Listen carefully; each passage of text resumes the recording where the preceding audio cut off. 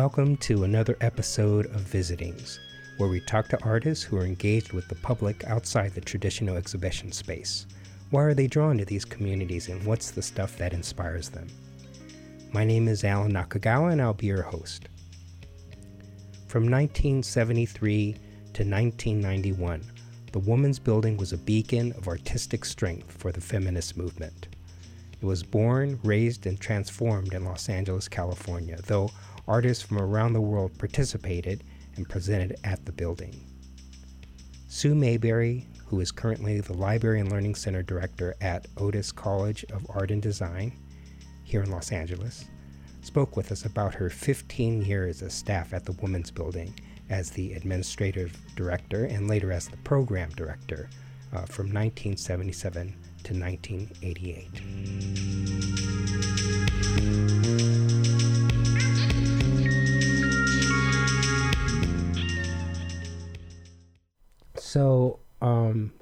So if you could start with saying your name and your title, which one would you pick? Well, okay. My name is Sue Mayberry, and I am the director of the Library and Learning Centers at Otis College of Art and Design. And how long have you been at Otis? 25 years, actually. Wow. I know. Has it been 25 years? Yeah, I mean, I thought I was just going to take that as kind of an interim job and, go on to something else. And then I just ended up staying. You were there back in the day when Otis was, of course, across the street from MacArthur Park. Yes. In downtown Los Angeles. Yes. And very small population of students at that point. That was a great location for me and close to home and all that. And it had that gritty feel of a, downtown art scene kind of thing. But honestly, it was really bad for getting students because MacArthur Park being right across the street, a lot of drug activity, gangs and things like that. So the student population was dwindling. And also Otis was having a lot of problems with money, and the president, shortly after I got there, was asked to leave, and so it was hard. It was a hard time, and I especially thought I was not going to stay because I was friends with the president, and it was just an ugly situation. And so the new president came in, Neil Hoffman, who had been at Otis earlier, a few years before. He had been the president, and they asked him to come back and kind of help get it on its feet. And he said, please stay, give me a chance, and it's going to get better. And so I said, okay, I'll stay and for a while. And he, within a couple of years, had figured out a plan to move Otis across town to where we were.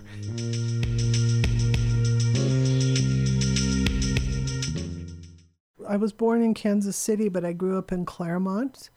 And my mother worked at Pitzer College. And so I just grew up in Claremont. So when I was, I was in school, at Cal Poly and so forth. And then I remember finding out, it was during the 70s, feminism was, just getting to be in the news all the time. And I read about the Woman's Building, and that's how it was in the New Woman Survival Source Book, which was a famous kind of thing like the Whole Earth Catalog. It was one of those kind of catalogs. And I found out about the Woman's Building and just, immediately.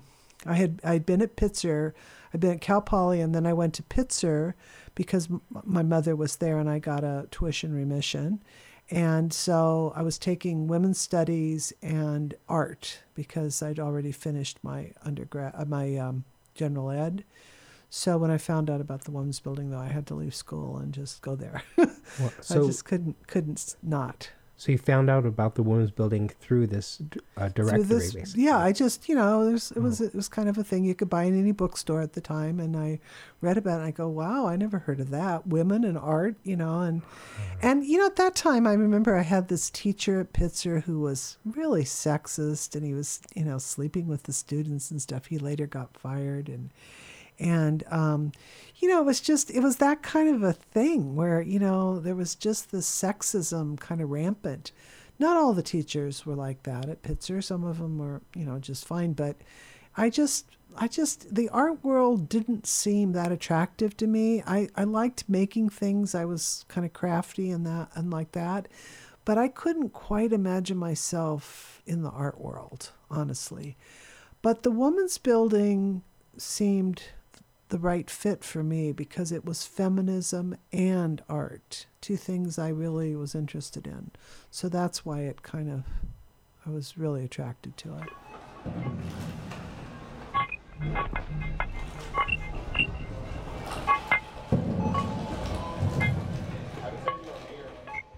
The women's building was started by Judy Chicago, right? Arlene Raven, and Sheila de Bretteville. They were, okay, so you want the little history of the feminist art movement? Well, feminist art education. So first there was, I guess pretty much first, there was Judy Chicago at Fresno. Suzanne Lacey was in that program. Nancy Yodelman, a bunch of other people were in that program. Laurel Click. Do you know Laurel Click?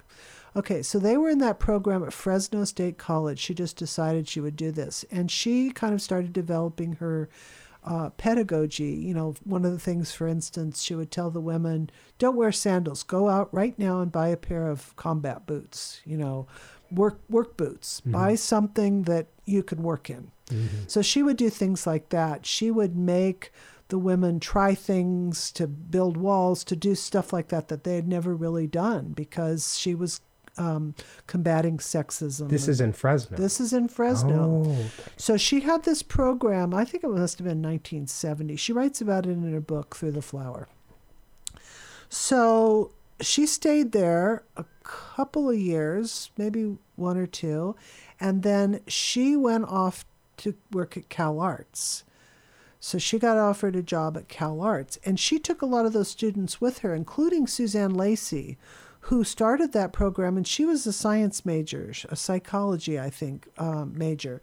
She was going to be a scientist or a psychologist or something like that, and she got hooked up with Judy, and so then she went to Cal Arts, and she, for her master's in, I think it was social practice or social design, something like that. I think she kind of made up that program or that degree.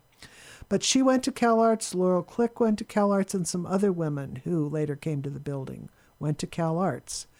So that's where Arlene Raven was. She was teaching art history. Sheila had started at Cal Arts a feminist design program.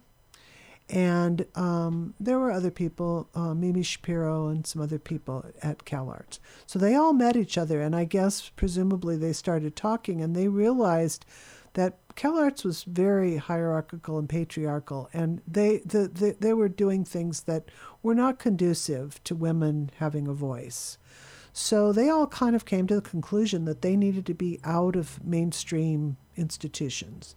So they thought that they would create a program, the Feminist Studio Workshop, that was outside of an established institution. So that's what they did, and the first Feminist Studio Workshop met in Sheila's living room at her house. And the women tell the story. Here they were, they did really nice graphics because obviously Sheila could do that. And they all came to this quote unquote school, and they met in Sheila's living room, and there was no building. There was no space. There was nothing. And within a couple of months, they had located the old Chenard building, which was near MacArthur Park, which Cal Arts at that time owned. Cal Arts had sort of grown out of Chenard.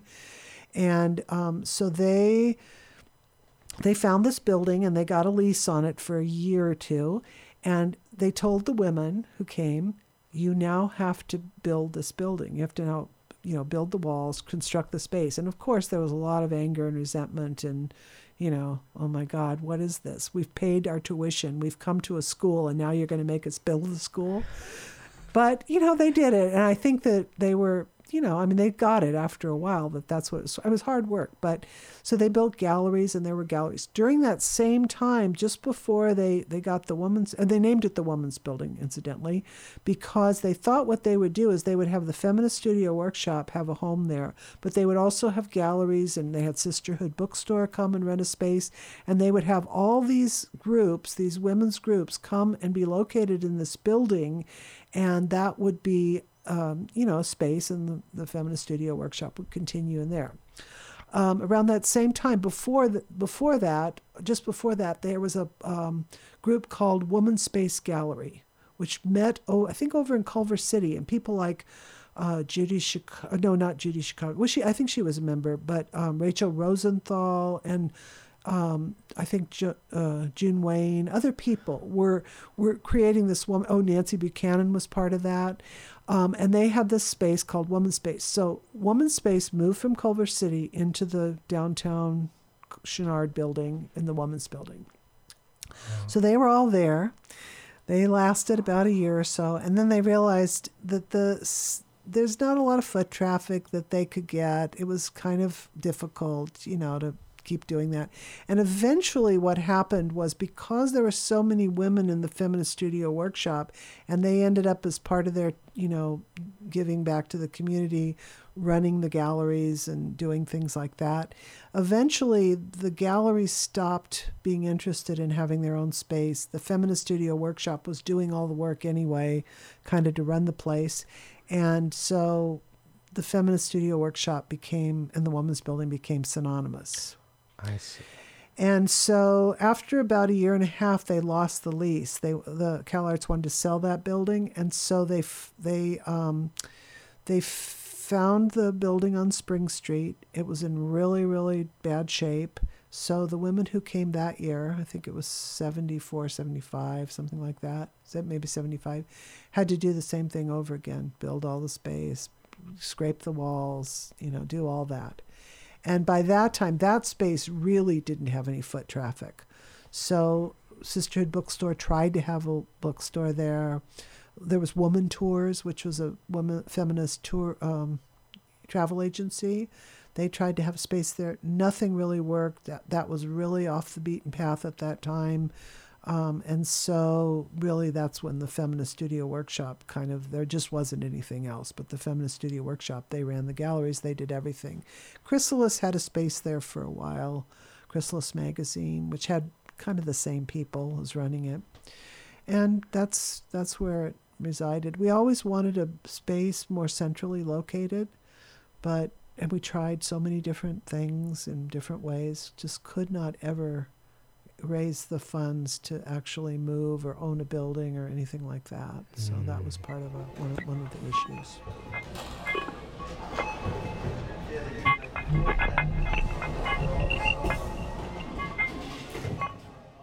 And she said, well, the way I saw it was that what we did, it was time for it to graduate, leave the building, and just disperse into society. Yes. Yeah. Yeah. And it did. It did. Yeah. I mean, in the 80s, it was a struggle because there was a lot of backlash going on. There was a lot of anti-feminist activity and rhetoric going on around there. And it seemed like also, you remember like the Bad Girls show and all that? Mm-hmm. Well, it was like, okay, well, where are the bad women? What's the deal here? And the women who were being touted as feminist, like Barbara Kruger or Cindy Sherman or whatever, they did not acknowledge any kind of feminist influence, feminist art influence during that time. It wasn't cool to do that. But what I've noticed in times since is now the young women, having been at Otis through all that period, they take it in stride. I mean, they totally get feminism. They are very interested in Judy Chicago and the early feminist work. They were very interested in all that. And that so it skipped kind of a generation or two, and then it came back, and then I would have young women coming to me, oh, the women's building, I wish that were happening now. It needs to start again. And in fact, those women from Women's Center for Creative Work, they came and talked to us one time, and we go, oh, why do you want to do a building? Why do you want to have a space? It's like so hard. But they were really adamant about wanting that, and they've done well. And so there is now in the 2000s, there are women who want that kind of space. They're different than we were, but they want that kind of space. And I'm gratified and encouraged by that. I think feminism didn't complete its total mission. There's still work to do, but it's a different kind of work now, and they're carrying that forward.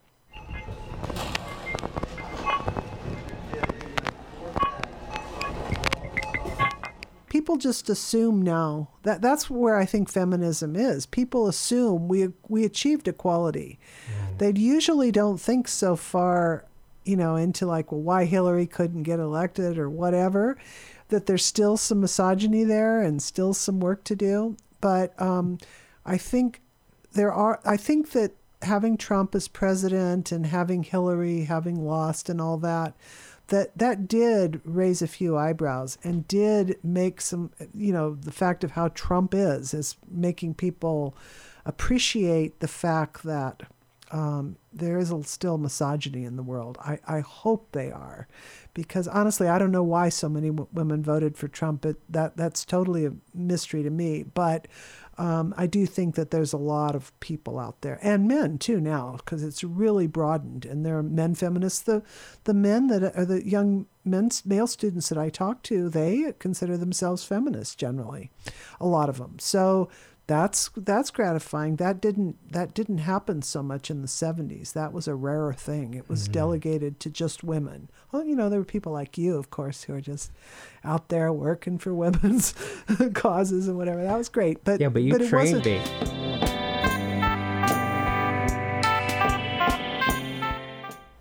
I realized, this was in the 80s, that the art scene was changing, that, in particular, during the Reagan era, the money just dried up. The National Endowment for the Arts, which we used to get a lot of funding from, so did so many other arts organizations got funding through that, and California Arts Council. And so we could manage on, grants, basically, with a little, with some help from tuitions and other kinds of fundraising income. But it was largely, we were grant dependent. So the grants began to dry up, the climate changed, and I just saw the handwriting on the wall. Arts organizations were going out of business. It just didn't seem like I could build a future for myself in nonprofit arts management. And if I would have built it, it would have been low income forever. And by that time, also, Sherry and I were thinking that we might like to have children, or a child was how we wanted it in those days. And so I thought I better really think about what I want to do in the future. So there was somebody, a guy who worked at the Women's Building in the studio, who was a librarian, and at LA Public Library. And I talked to him a little bit about what librarians did. He set up a meeting, which was so nice. He set up a meeting with some of his librarian friends, a lunch, and just so I could ask questions and find out what librarians did, what the role of a librarian was. I also, at that time, went to the library. I didn't know anything about librarians, but I went to the library and I looked at Library Journal for many, many, many years. I just browsed through all the issues to see what kinds of jobs and what kind of jobs librarians did, and also what the organization, the American Library Association, what it did and what its interests were. And it was most important for me to find a job that I could, move around in, that if I needed to, get one job, move from one to the other, and that it had some kind of consciousness, social consciousness, and that I was part of the greater good, basically. And librarianship fit that. through my research into that, I realized, oh, that would be really interesting, to deal with that kind of thing. And librarians are fairly progressive as a whole. And so I went to library school, and I actually loved library school. People told me, oh, just get through it. It's really not going to be great, but just get through it. And it was like I realized I could do it in a couple of years. And this was a master's program. Master in Library Science. And there was in San Jose. Yeah, so San Jose had a library program that was 2 years long. And coincidentally, just when I was ready to start, they decided to offer the program here in Southern California. So I did not have to commute. Oh, they offered it at Fullerton. So it took me 2.5 years. I commuted. It was evenings and weekends. During that time, I worked at the Armory Center for the Arts during that period, and I did my library school degree. And I loved library school because everything, all the assignments were, you can research whatever you want and find out about whatever you want. And so I would do things like I took a legal bibliography class, and I researched all sorts of things about gay marriage. It was just interesting to me. I researched things about arts, things like that. So I was learning about things I was interested in while I was learning about how you research those things. So it was really a lot of fun.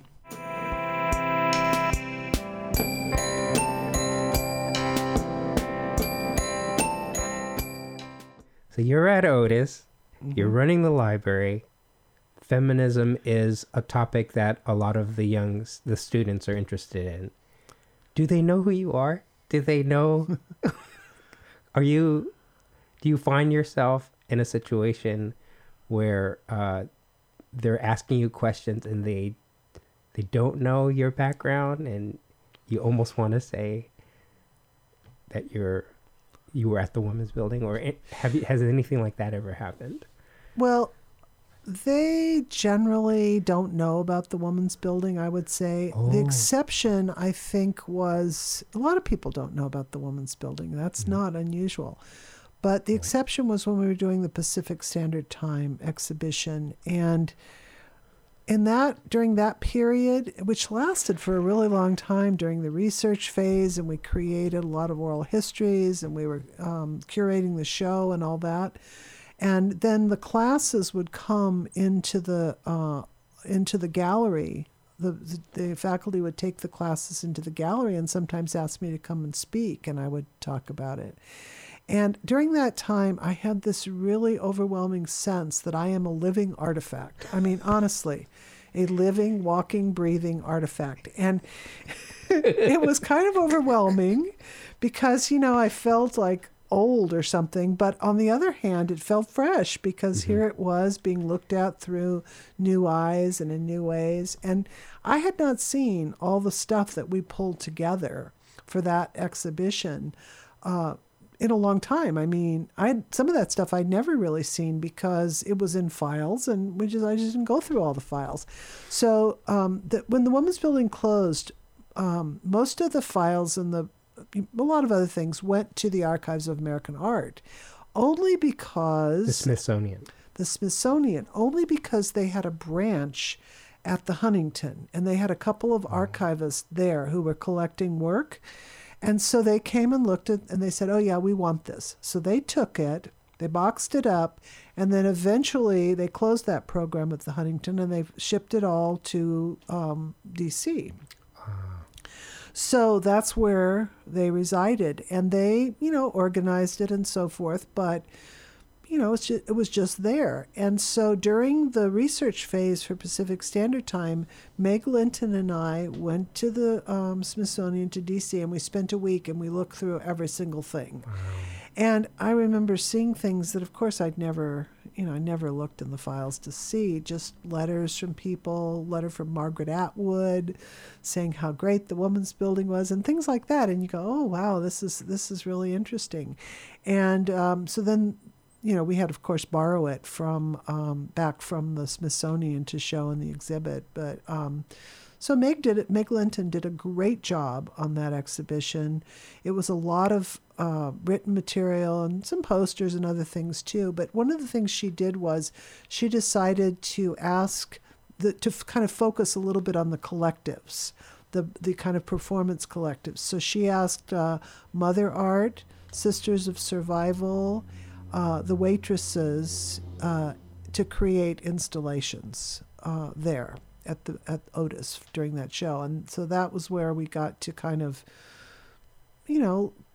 present ourselves in ways that, kind of like a little retrospective exhibit. So that was great. But the living artifact thing just really floored me. Because, what was it like in the 70s? I get these kind of questions.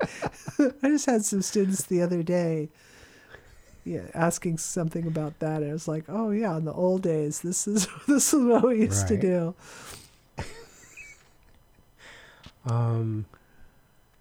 You never feel the age you are. Yeah, no.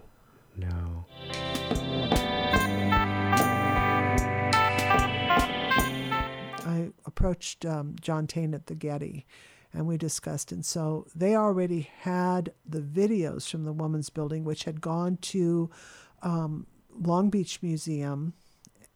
They had the video annex at Long Beach Museum. It went to LBMA? First, the videos went there because that was Long Beach's kind of mission. When the Women's Building closed, all the videos went there.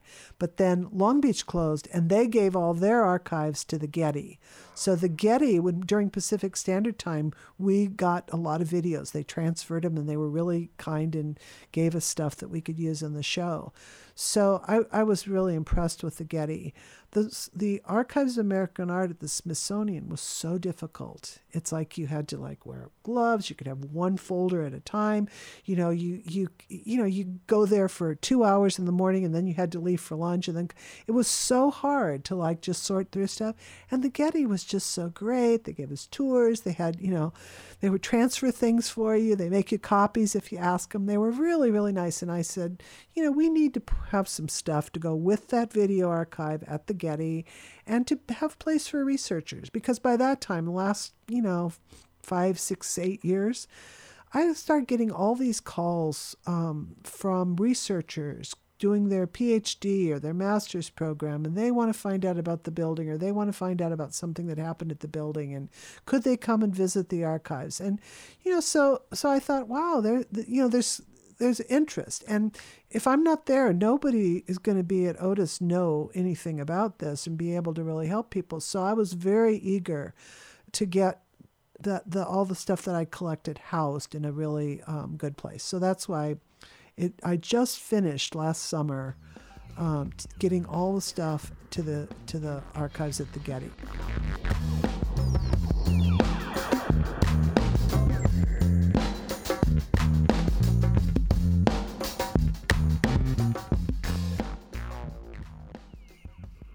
That concludes another episode of Visitings.